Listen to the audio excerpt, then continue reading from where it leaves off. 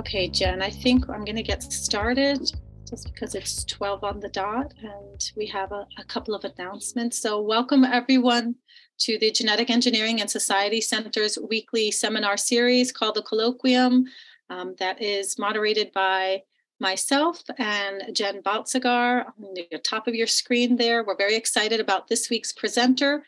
But before we talk about Kiera O'Donnell, I'm just going to give a few announcements. Want to remind everybody that next week we will have Brian Donovan, who's a senior research scientist at the BS Science Learning. He's going to be talking about high school genetics, and it will be in person, but it will not be at the 1911 building. It will be at Poe. So we will send out a reminder that next week's colloquium is in person, but at the Poe building, our usual 202. Also, this Friday, our Ag Biofuse fellow, Greg Ferraro, will be presenting the Brown Bag series from 12 to 1 for the Center for Environmental and Resource Economic Policy. That is located at the Nelson Hall, 4th floor at the Agricultural and Resource Economics Department. And he's going to be talking about inundation and agricultural land use on North Carolina's coast. So please join him this Friday from 12 to 1 at SEMREP's Brown Bag series. And also, you might have noticed in the slide deck, we have the Dolphin Tank this Saturday, April 15th from 9 to 4 o'clock, and that's at the BTEC Education Center at 850 Oval Road. We'll send out some more announcements on our weekly newsletter, but that we are going to be seeing some team-based innovation competition, talking about sustainability, social responsibility, and responsible innovation. And I know that Ag Biofuse fellows will be there as well. So please join us this Saturday for the Dolphin Tank, 9 to 4. And we will continue to ask this question, but please send Jen and I any speakers that you would like to see next fall. We are starting to send out invites for the fall semester. And so if you have anybody that you would like to have come in person or virtual, please let us know and send us some recommendations. So I think those are all the announcements that I have, and I'm going to go ahead and let Rebecca Brown, who is our Ag Biofuse Fellow from Food Sciences, introduce our speaker. Thank you, Dawn. We are pleased to welcome Dr. Kiera O'Donnell from Duke University. Dr. O'Donnell is a postdoctoral associate of biology at the Trinity College of Arts and Sciences, whose interdisciplinary work spans the subjects of environmental hazards, adaptive capacity, and social ecological systems. She has impactfully written on hurricane damage and people's perceptions of coastal environmental changes. She leads an extensive multidisciplinary group involving top researchers from across the U.S. investigating sea level rise, and saltwater intrusion, or AKA Swizzler, on coastal communities. I'm sure Dr. O'Donnell would be more than happy to talk about Swizzler working group, as there is certainly a role for genetics and biology in coastal changes. Without further ado, I give the floor to Dr. O'Donnell. Thank you so much for that introduction. I'm going to take just a moment to start sharing my screen and the presentation. And I love that you did the Swizzler Research Coordination Network right off the bat, even though I will be talking about that at the end of the presentation. So just keep that on your mind as a precursor for at the end.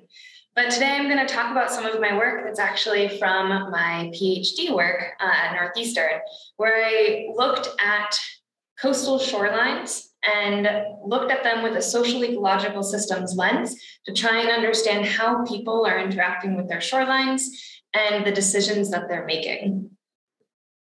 So I will be talking through an introduction today, just making sure we're all on the same page. Hopefully it won't be boring too many people, but I'll introduce what a social ecological system is. I will then talk about what natural and nature-based features are, and then why hazards. I'll then get through the actual work that I've done looking at perceptions on natural and nature-based features in the face of hazards, and then talking through the conclusions, and this is where I will be talking about the Swizzler Research Coordination Network. So to start, social ecological systems are a way to break down the complex interactions happening between people and their surrounding environment. And I always love using this picture to talk through social ecological systems because I think it really shows that at the core, social ecological systems describe how the social subsystems of this waterfront resident and how their ecological surroundings interact and alter each other. So historically, it was believed that the social system only negatively impacted the environment through human degradation and management decisions.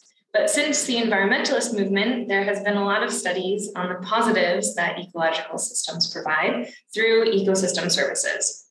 And now we have a better understanding of both the positives and negatives that are attributed to both of these arrows. And this creates the cyclical nature of social ecological systems and the basis for more complex frameworks.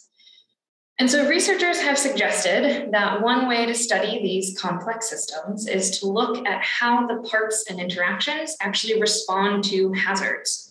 And this framework was first introduced by Collins in 2011, and it offers us the opportunity to better understand why some systems are more resilient in nature. And this is important because with climate change, the drive to create more resilient coastal systems is higher than ever. And governance systems such as NOAA, which is a subsystem of the social side of SCS frameworks, have been tasked with reducing the risk of many different hazards. This is an example of one of their preparedness and risk reduction plans for coastal systems in general. And the idea to protect these kind of hotspots of vulnerability and economic boom along the water is not a new idea. And historically, the solution to protecting these areas was to armor our coastlines with hardened infrastructure, and it allows room for recreation and boating, but it actually degrades the natural environment, and it can actually cause more intense damages when overtopping occurs, such as this picture of the same Boston Harbor during a king tide. So this was not a storm, it was just a higher normal average tide. On the other hand, we have natural or green systems. The picture again, this was in the Florida Panhandle of a waterfront homeowner with their marsh. And this marsh offers alternatives to armoring. And these natural solutions are gaining traction in coastal resilience studies and with coastal practitioners. So natural features like marshes and mangroves have shown to protect coastal residents from hazards through their wave attenuating properties and their increased flood storage capacity. I always like to cite this paper by Narayan that highlights the amount that marshes have saved and economic damages from Hurricane Sandy, and it highlights the amount that they could save along the northeast coast in annual flood losses. This provides a really good economic advantage of natural-based features, but these vegetated systems provide more than just economic advantages. They also are connected to a person's environment, and they can provide aesthetic value, cultural values, and potentially a better sense of place. People are connected to their environment, and I quote a lot of housing studies that have shown people continuously choose to live in areas with blue and green spaces, like along a beach or next to a forest. And people have this desire for coastal areas. They keep talking about how they want to move to the coast. For my studies in Florida, a lot of people say they love living so close to the ocean. And this desire creates high housing values along these really risky areas and creates this interesting dynamic between people and their risky areas that they're living. So as a solution to these kind of exposures that people are being faced with, a lot of people are turning to natural and nature-based features because of the positive benefits that they provide to the people and to the ecosystems. And so natural features are this side. They're the natural environment and those green solutions that I've been showing in the previous slides. And then nature-based features are these coastal solutions located in between the natural and the hardened solutions along this gradient. And they use the positive benefits that the natural features have in their designs, but they can also kind of use some of the gray and harder techniques to protect the natural vegetation from wave dynamics that are too intense for vegetation alone. So when I say NNBF, I am talking about the natural and nature-based features within this reign of shoreline options. I also want to take a moment here to talk about the breakdown of shorelines I will be walking through in the future. And I will always call them the categories of hardened, which are these harder techniques, hybrid, which are these in between, and then vegetated, which is vegetation only.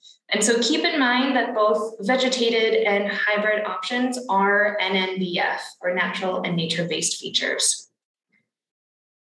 So to get into my work a little bit, the work I'm presenting today, I will be focusing on waterfront residents because they have direct access to coastal ecosystems, and their shoreline management decisions play a really big role in how the ecological coastal communities are shaped. Through the work I have done and previous studies, it's been found that the privately owned shorelines are actually more likely to be hardened. On the lower Florida Keys specifically, about 78% of privately owned parcels are along hardened structures, and only 15% are along mangroves. If more people are moving to the coasts because of these really desirable areas and deciding to live in these risky areas, they need shoreline options available to them that will not degrade the natural environment and can provide protection from our changing climate, from sea level rise and intensifying coastal storms. I do want to note that these stark differences are not always true. And for instance, Annapolis actually has systems in place for residents to first check if a vegetated shoreline would work. Then they go down to a hybrid option and then a hardened option as a final solution. And Annapolis has recommended contractors that they talk about throughout this process that will provide homeowners with natural and nature-based feature shoreline options. So because waterfront homeowners make so many decisions about their shorelines, previous studies have worked at ranking the attributes when homeowners are deciding what type of shoreline they want. And so the top three have consistently been effectiveness, cost, and durability. And those are the three that I will be presenting on today. And I will talk through the cost, effectiveness, and durability of natural and nature-based features within hurricanes. So the two studies I will be talking about are located in the lower Florida Keys, circled here, and the Florida Panhandle, circled here. And so both of these places are great areas to study social ecological systems because they have large areas of vegetated systems and hotspots of populations and tourism, such as Key West in the lower Florida Keys and Panama City in the Panhandle. They have, Key West specifically has a lot of mangrove islands and mangrove systems that protect people a lot. And then Panama City is one of the areas that's well known for their large dune systems as well. In addition to these being great places to study social ecological systems, there are also a lot of waterfront homeowners in this area, thus making decisions about the ecosystems that are supporting the rest of the community. Specifically, about 75% of people in the Florida Keys are waterfront, and about 72% of people in the 3-county region of the Panhandle that I studied are located along the coast. So, as I've been talking about, in order to study the interactions between people and their surrounding environment, I use hazards. Specifically, I used the Hurricane Irma and Hurricane Michael. And these two pictures are photographs from homeowners that I received post-hurricane. And I think they kind of showcase the resiliency of people in the area. Even though these homes are damaged, people were still responding to surveys and talking to me and telling me about the disasters that occurred. So to introduce the storms just quickly, we have Hurricane Irma that was primarily a flooding storm. It caused a lot of flooding damages, and it made landfall in the lower Florida Keys as a Category 4 storm in September 2017. Then the other storm was Hurricane Michael. This was a huge Category 5 storm, and with that, it was primarily a wind-driven storm, so a lot of wind damage, and it made landfall as a Category 5 in the Florida Panhandle in October 2018. Another quick thing to note, something that I actually didn't know before studying these, is hurricanes often come with tornadoes, mini tornadoes that rip through a lot of the homes and shoreline types that are along these areas. So a lot of people talked about how tornadoes actually impacted their home and shoreline. Okay, so in order to understand the actions and perceptions of residents, we sent a survey to households in the lower Florida Keys about 1 year after Hurricane Irma. And this graphic on the left is showing the lower Florida Keys that I surveyed the location of the residents that responded, and the track of Hurricane Irma. Then I also, for Hurricane Michael, sent a survey to the 3-county region of Bay, Gulf, and Franklin about 1 year after the storm as well. And again, the track of Hurricane Michael is shown and the location of all of the respondents from the survey. I won't go too much into survey methods because I just want to jump straight into my results. So I will talk through, as I said before, the effectiveness, the durability, and the cost that the cost of shorelines given the 2 storms of Hurricane Irma and Hurricane Michael. Okay, so first, to test the effectiveness of natural and nature-based features, I looked at how damaged the home was based on the type of shoreline that was present. So first, Hurricane Irma. Now this bar chart is displaying the percent of residents who answered ruined in dark red, so their home, they said, was ruined, down to no damage in off-white. And so this color combination will be used to represent damage states for the rest of the presentation. For Hurricane Irma, most residents reported their home as moderately or lightly damaged. And when we plotted the percent of damage states by shoreline type, so you can see inland, hardened, hybrid, and then mangrove, we found that there was no significant difference in the distribution of home damage across shoreline types. Then for Hurricane Michael, we similarly found that there was no significant difference between hardened, hybrid, and vegetated. Beach and tidal flat reported the least damage of waterfront homes, and I think that that is due to the fact I didn't account for the large dune systems that were in this area. So people responded, beach, tidal flat, not too much damage because they were behind dunes. We then asked people, how effective do you think these shoreline types are so that we could compare for how well they performed?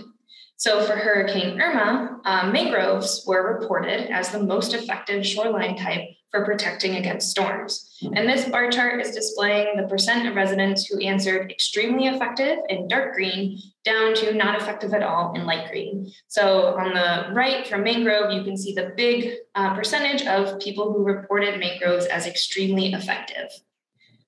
For Hurricane Michael, we similarly found that residents thought that the vegetated systems of marshes were extremely effective to very effective at shoreline protection, although the panhandle did not have a stark difference between the bulkhead and marshes, but they did think riprap was actually a shoreline that would be the most effective for storms.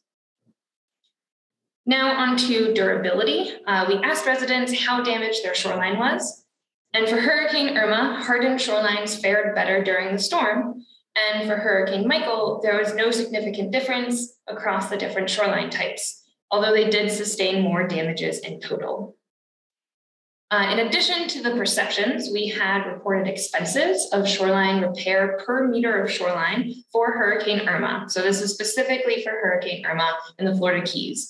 We did ask this question in Hurricane Michael, but not enough people answered to look at this result similarly. So first, hardened shorelines on average had a higher cost to maintain per year and had a higher cost to repair or replace their shoreline given the damages they received. Whereas hybrid and mangroves, although more damage, cost less per meter of shoreline to repair. They also cost less to maintain per year, which has also been found in previous studies as well, that vegetated systems typically cost less to maintain. And so a direct explanation of this, I think, was found by asking residents what actions they took. So although these were not direct damage states, I still colored them similarly to the damage questions covered so far. And then I have pie charts to show the proportion of responses for each shoreline action taken for each category of shoreline, hardened, hybrid, and mangrove. Although hardened shorelines had the most responding no action taken because the shoreline was not impacted, when damage did occur, minor or major repairs were needed. Whereas mangroves, although they were mostly reported as lightly damaged, most mangrove homeowners reported that they did not need to take repair or recovery actions, even though their shoreline was impacted. So to summarize, people are aware of the protection that vegetated systems provide in both the Florida Keys and the Florida Panhandle, more so in the Florida Keys. And vegetated shorelines provided similar levels of protection to properties during the two major hurricanes I looked at, since we found no significant difference between the housing damage by shoreline type. And then finally, vegetated shorelines did cost less to repair and replace, even though they were slightly more damaged, but they required less recovery actions. So this points to the idea that vegetated systems are resilient and can bounce back after a hurricane. And I've worked with people after Hurricane Michael to show how resilient these marsh systems were at recovering themselves. So going back to the attributes that waterfront homeowners use when deciding their shoreline type, I think natural and nature-based features are good shoreline options because they are effective, they cost less, and even though not outrightly durable, they have the ability to repair themselves and have long-term durability. But people are still armoring the coastline. Even with these benefits that directly align with preferred attributes of shorelines, coastal homeowners are not choosing natural and nature-based features. There is a disconnect somewhere here. And at the United States scale, about 14% of the coastline has been armored. This was found in a study back in 2014, so I'm not sure about how armored the coastline is now. But studies have shown that once a homeowner armors their shoreline, that the rest of the bay or the inlet is actually more likely to armor theirs as well, due both to the potential for increased erosion and societal pressures of neighbors. So there's the potential that the decisions that waterfront homeowners are making are impacting the whole entire coastal ecosystem. And with changing climate, storm impacts becoming worse, and more intense flooding occurring, it's a bigger issue that we need to make sure our coastal systems are resilient to these changes that we're seeing with climate. Along with this inundation that we're seeing, saltwater is brought into landscapes that are not able to cope with these high levels of salinity. So we are losing the natural protection that wetlands provide through human modification of people changing into hardened shorelines and through climate change. A specific example is from this White et al. Paper that salt water is causing a lot of forest loss. And these coastal forested wetlands that typically provide our flood and hurricane protection are being lost due to Swizzler, saltwater intrusion, and sea level rise. And I do want to point out that saltwater intrusion and sea level rise isn't only impacting coastal cities.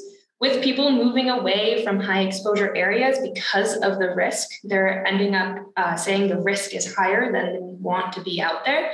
These population projections show that every single state in the United States is influenced by sea level rise in some way, meaning that a waterfront homeowner's decision about their shoreline can have a large and lasting effect for the rest of the United States population. So what do we do about all of this? Can natural and nature-based features save us? I don't think that they can alone, but how do we decide what to do moving forward? Do we abandon the kind of farmland that is not having as much crop production because of the saltwater? Do we transform these forested wetlands into low-lying marsh? Do we adapt? Well, I'm not sure. I don't have the answer to this problem, but a pathway forward is to better understand how social ecological systems are impacted by the changing climate so that we can create resilient solutions moving forward. So to try and accomplish this, we have a research coordination network here at Duke, focused here at Duke, that is looking at trying to understand saltwater intrusion and sea level rise all along the North American coastal plain. So if you're interested in talking about saltwater or sea level rise, coastal systems, or solutions, you can feel free to reach out and join our conversations, all focused on better understanding the impacts of saltwater intrusion and sea level rise. So with that, I want to thank you all for coming to hear me talk today, to kind of plug my Swizzler Research Coordination Network, and I am excited to have further discussions about this work. So I can take any questions, and going forward, you can feel free to email me with anything that's not covered today. Thank you so much, Kiera. That was interesting. Okay, I'm going to give people just a second to gather their thoughts and remind everyone that if you would like to ask your question directly to Kiera, use the raise your hand function and I'll call on you.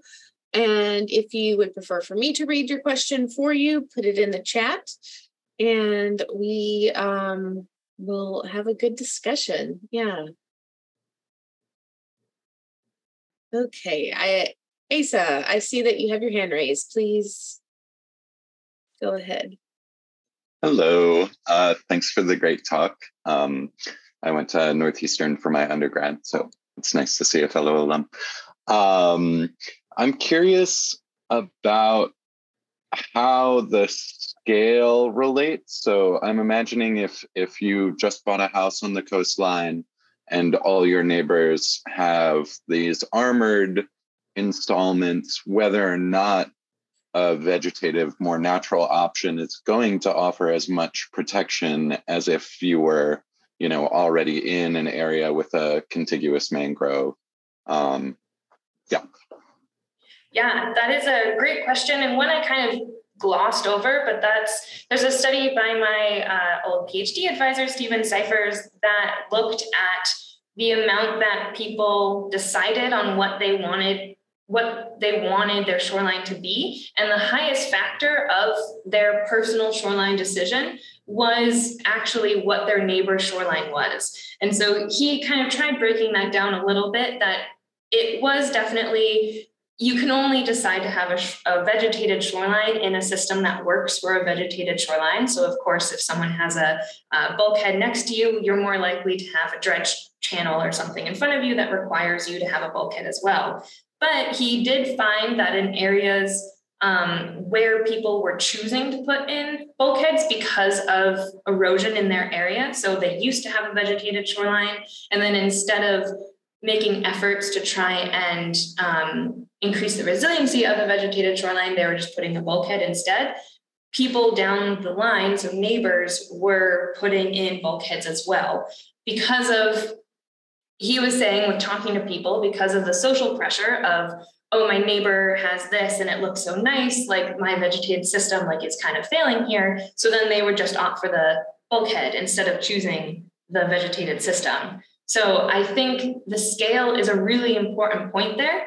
And for parcel level decisions, you need to think about it as ecosystem wide, which is why there is work being done with the Nature Conservancy that I put a little mark there of doing these, who could have these vegetated systems, and then who among their neighbors could potentially as well, and trying to group people together into almost having a co-owned vegetated shoreline instead of just, this is my shoreline, I have a bulkhead. So there's a lot of work trying to connect people so that they have options for shorelines moving forward. Does that answer your question? Yeah, thank you. Okay.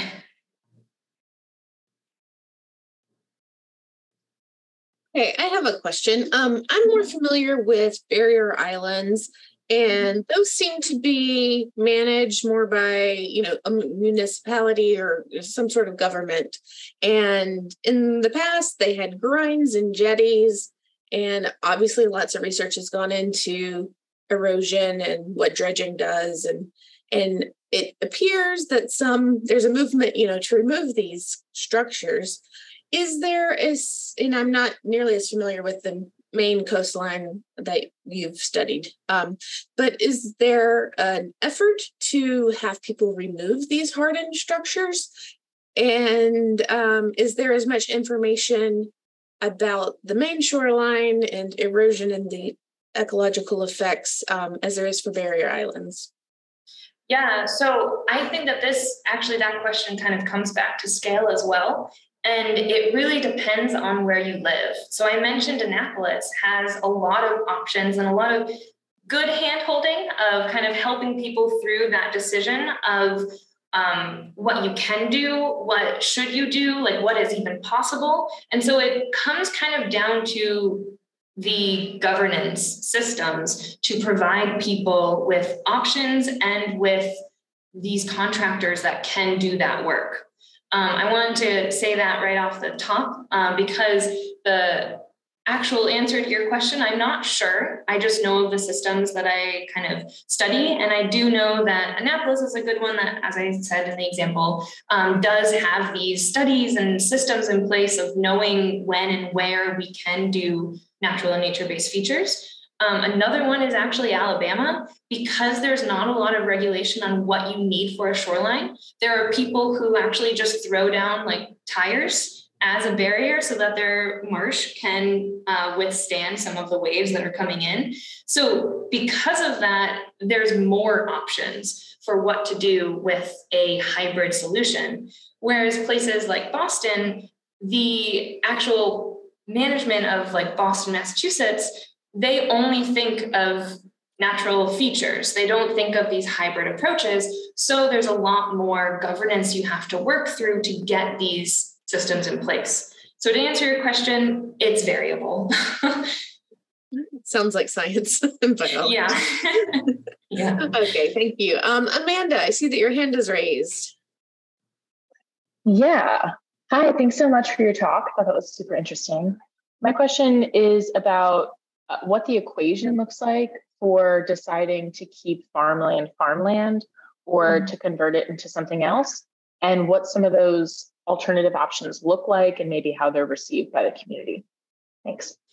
Yeah, so that is a great question. And I feel like my answer to your question is join our Swizzler RCN to find out more, because I just started this postdoc. I'm coming up on a year now, so I'm still trying to understand farmland and what people are doing. And I think, at least for North Carolina, so don't quote me on this, this is just my quick understanding of quickly learning, is that the options people are finding are either buying out some of the coastal areas of a farm and converting that to marsh so that there's a buffer, or finding salt tolerant crops so that with like saltwater intrusion, they can still grow in the saltier soils. But I'm not sure how people are responding to these options. And I think that's a big question I have, because I'm always curious about how people are interacting with their ecosystem to decide what to do. So I think that is something moving forward. Maybe next year I'll have a better answer for you. Cool. Thank you so much. Yeah.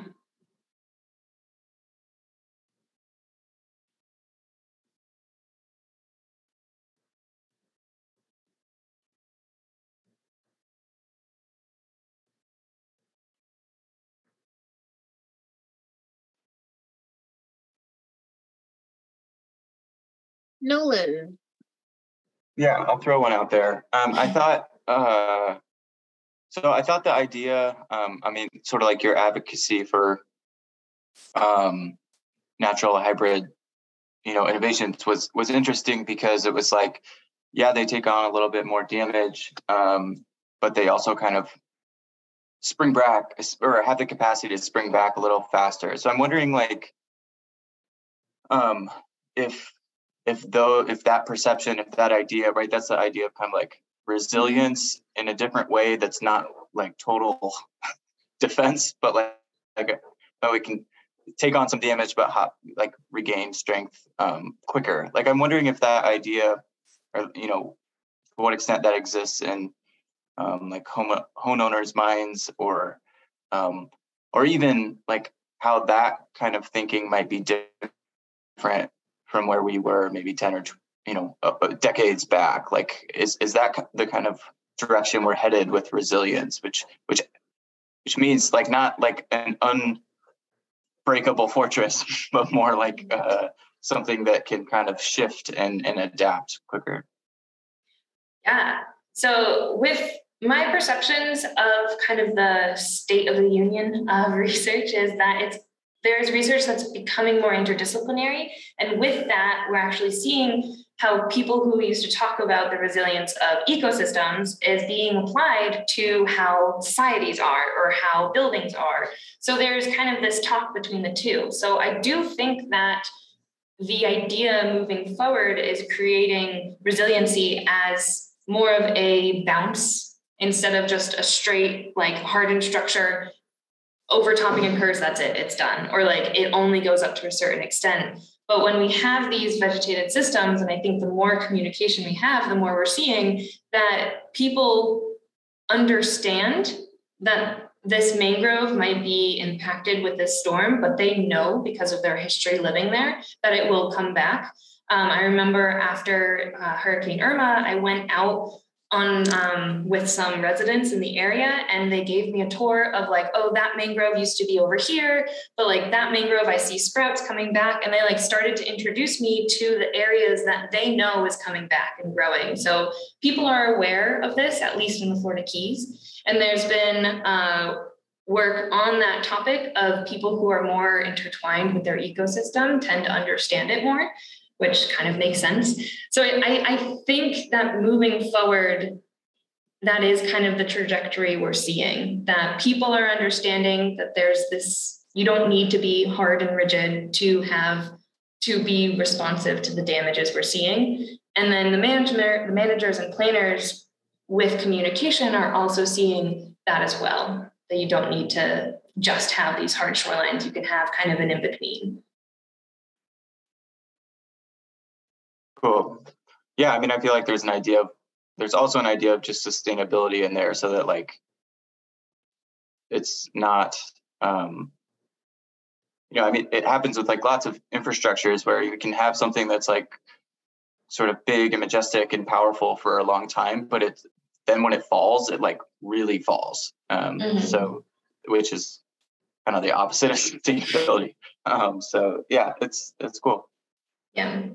And I think it also comes back to people who are willing to make those changes. And I think a lot of people are being innovative and thinking of new ways to kind of combine the two, which is super helpful, where you can still have this like structure, but there's the natural side interdispersed throughout. And so a lot of like living with green space, living with water, a lot of like those kind of areas, I think are a good example of this hybrid approach that we can potentially use the both.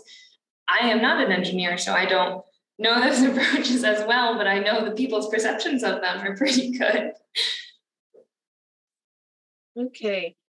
David Kraken, would you like to unmute yourself and ask your question? Sure. And perfect segue about combining the two. I was going to ask you, last November, the journal Science had an article about building a $31 billion wall around Houston to protect Houston and the areas from storm surge, from future hurricanes, things like that. Is that something where if you go for something that big, it can only be hard? You can't have green protection in with it? So I am not sure. I think my response to that is the actual wall. You can have ways to build walls that are not as detrimental to the environment. And then maybe on the inside, I know of a study after Hurricane Harvey with Houston that people showed if we had marshes in the majority of the area, so just protected green space around it, it would have reduced, I forget the amount, but it was considerable amount of flooding that it would have reduced. So maybe not the vegetation like right on the wall or something, but if you have that wall, you can have the vegetation behind it to help facilitate more like flood storage capacity. I will say that I am not a big proponent. I am not a big supporter of just building a wall, mostly because I come from Massachusetts, where they had this huge plan of building a wall all around the harbor. And then there were a lot of studies that came out that the communities just on the edges of the wall were underwater, and they were just completely forgotten about with the plan. So I feel like I'll just make that known that I think vegetated systems are more likely to be able to spread out flooding more evenly, I think, whereas the walls kind of just move the flooding to another spot. Okay, thanks. And I'm originally from Needham, so appreciate it. Oh, nice. I like all the Massachusetts support. Okay, that was interesting. And along the same vein, Anna Stepanova asked, we're were you able to relay your findings to folks in coastal communities that completed your survey? And if so, are they willing to make changes on private plots to help protect them better? Yeah, that is a great question. So I always like to try and make sure to inform the people that I'm surveying. I think just asking them questions and leaving is a little bit rude. So I did have continuing communications with the people who completed my survey who at least wanted to talk to me. And so I would inform them about the research that I was finding, and then the people I talked to, I did send them I published the work from Key West, so I did send everyone from Key West who took the survey that work. The communications, though, that I'm having is they don't have the ability to make these changes that I'm talking about. They need support from the whole entire, like the whole island almost, to be able to make the changes, because Key West and the lower Florida Keys specifically are so channelized. There are so many different channels and dredged for boating and access that you can't just put a mangrove in that area. You need support from designers and planners and from the government itself to make those changes. That's the Florida Keys specifically, and I've been working with the sustainability coordinator for the city of Key West, and she's been talking about trying to make kind of citywide plans to live with green space and to have better flow control structures and to put these different vegetated systems in place where they can be, but that's not at the parcel scale. I think there needs to be a lot more innovative solutions before parcel scale changes can be made. I also want to comment that there needs to be money for it as well. Vegetated systems themselves are less expensive to have if that's a possible solution. But vegetated systems can't be in just like right on the ocean. Like the wave would just wreck the vegetation there. So these hybrid options, the more crazy you get with them, the more expensive that they can be. And so there have been studies that show if people are funded, they're super likely to change to a vegetated or a hybrid solution. They just don't have the funding or the ability right now to change. So we need this kind of ability to help people make the change instead of just saying, hey, this is good for you, why don't you do it? And they'll be like, sure, how? So there needs to be innovation and funding. So you made a comment just a minute ago about how Massachusetts was going to build the wall, but didn't consider these nearby communities. And so that brings up the idea of social justice related to these structures, and who gets to have them, and who suffers and who benefits. My background is in marine biology, and so I've always thought about the ecological impacts and never really considered the social justice impacts. So could you talk a little bit more about that, and maybe how they might impact areas that you were studying? Yeah, so the social justice issues are something that I was always interested in, and something that I found really hard to unpack in these areas. Often because when you go to areas like Panama City or Key West, honestly, the areas that are not funded as much or the poorer communities are often hidden. And I had a lot of conversations with people in communities that would talk about how they're kind of the last locals. I have this picture of this person who has a flag of the Conch Republic, is what like the locals call it in Key West. And so they talked about how they often felt forgotten about after storms. And that's just with damages. That's like the main street in Key West, Duval Street, was cleaned up right after the storm. And then Key West said, hey, we're open for tourism. Well, people still didn't have a house. And so they often felt forgotten about after this. But that's just hurricane damages. And I think that that's a little bit easier to see sometimes. But what we've also been finding with these studies of looking at shorelines, the mangrove shorelines were typically with more expensive homes, larger areas. So that picture of the person with the marsh in front of them, they owned all of that land. So if you don't have the money to own that land, you don't have the room potentially to have these large marsh systems. And then same with, so that was in Panama City, well, Bay County actually, but same with Key West, that people who were kind of tighter together and were in the poorer communities just had seawalls to protect them. And they weren't even seawalls like the seawalls you see when you drive around Key West. They were kind of lower. They were made of like wood instead. So it's the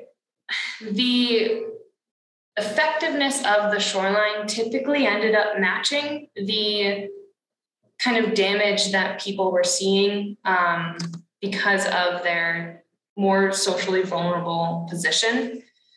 So that's why I always come back to we need funding and we need the money for it, because you can't just expect someone to make this big shoreline change when they have other things that they're supposed to be worrying about. So thank you for bringing up the social justice issue, because not only are hurricanes more impactful to more socially vulnerable populations, flooding is as well. There's been many studies that show the disproportionate amount of flooding in people of color and in lower income communities, but the protections that are provided to them are also almost non-existent sometimes. So, yeah. Yeah, thank you. Zach Brown says, a related question I have is whether you've had any interactions with FEMA about how this research can inform policy. For example, I'm wondering how incentives to use these methods may be limited by the current structure of the National Flood Insurance Program. Oh, totally. And that's something, if you want to talk further, that I've been really interested at looking in depth at the National Flood Insurance Program, specifically with housing. Houses continuously are being built in areas that are risky and kind of built without thinking about the future. So I don't have an answer. I have not worked specifically with FEMA. The little bit of interaction I've had with FEMA is that I worked with someone who wanted to ask questions about evacuation. And I asked the questions that they wanted, and we just kind of like shook hands and moved past and like moved on from that. So I would love to have more interactions with FEMA, but I just have not yet.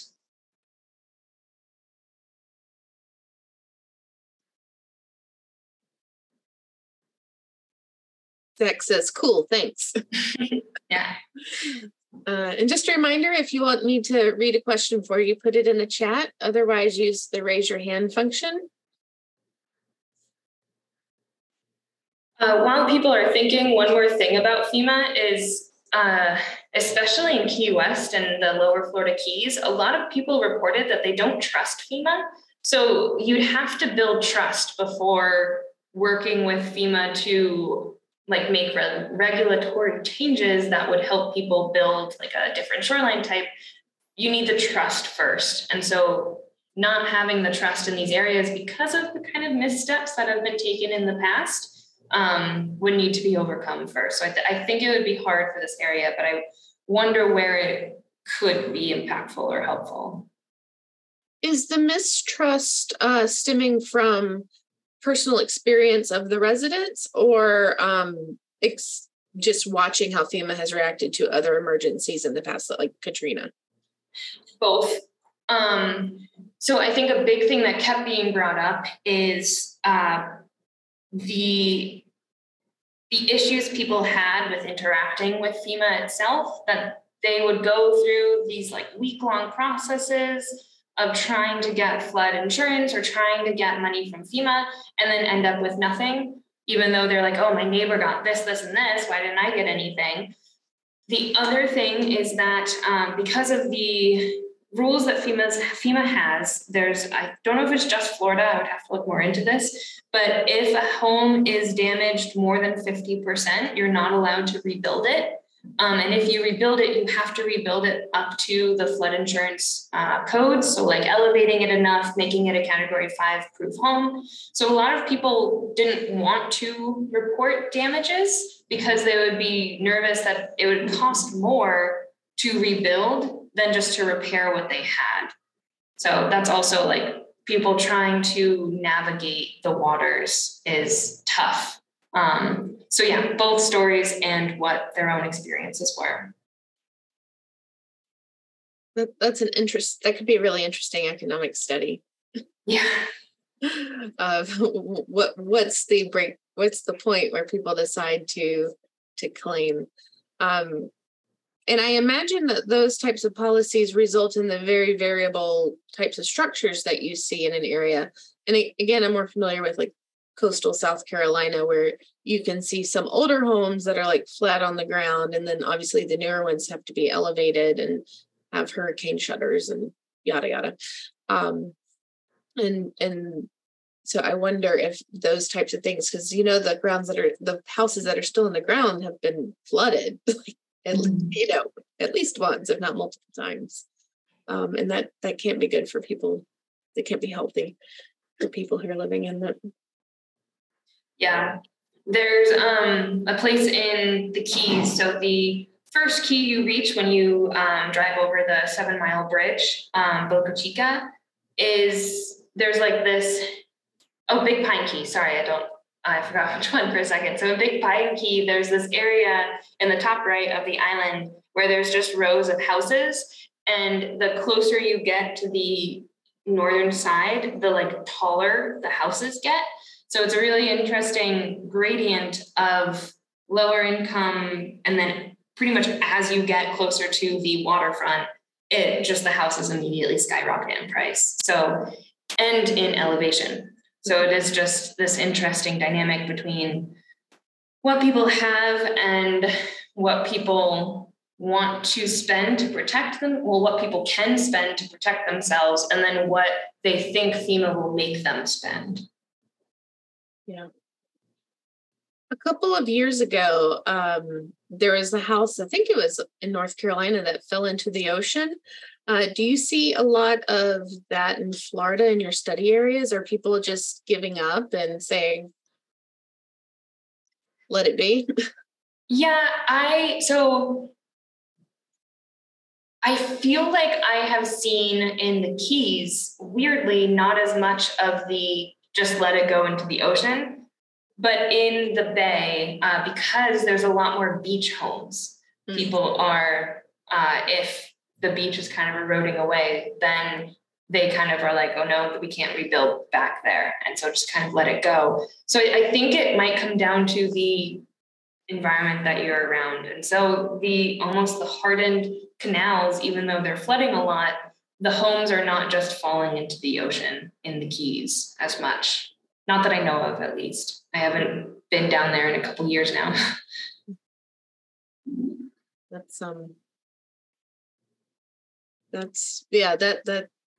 was wild to me, but it makes sense. And I wonder at what point people will realize that rebuilding is not worth it, and to have more of a natural area that could protect the houses a little bit more inland. Yeah. Okay. Any last minute questions before we wrap up for today? I do see one more in the chat, and I know it will be a quick answer because there is the question of the vegetative system's ability to bounce back and what is the upper limit of that regenerative capacity. And I do think that with increasing, I think you're right, that increasing storm frequency and intensity, the ability to bounce back might not occur as much. There has been studies on bouncing back from inundation and loss of leaves. And so that is pretty well known. But with saltwater intrusion, that is far less well known. And so there were some places in the Keys that mangroves, they thought it was going to grow back, but the roots were basically covered with sediment that people didn't realize until it was too late and the mangroves didn't regrow. So there's these weird kind of interactions happening that are not well known as their ability to bounce back because of the changing climate. So not only the storm intensity, but saltwater intrusion and the changing sediments and soils as well. So more studies. That question was from Zach, and he says, very informative. Thank you. Yeah, this has been very interesting. So we have the Ag Biofuse program with the students, and we don't often get to hear about the water in the Ag Biofuse, which is the food, energy, and water systems. So this has been a nice addition to close the loop on the other aspects that we talked much more about. So if everyone could help me thank Kiera for coming and sharing her experience and research with us. Thank you very much. And are there any last minute announcements that we need? Just a reminder that next week will be in person in PO 202. So read your newsletter to be reminded about that. And again, thank you so much, Kiera. Thank you everyone for joining us, and we hope you have a good week. Thanks for letting me talk about my coastlines. Okay, bye. Bye.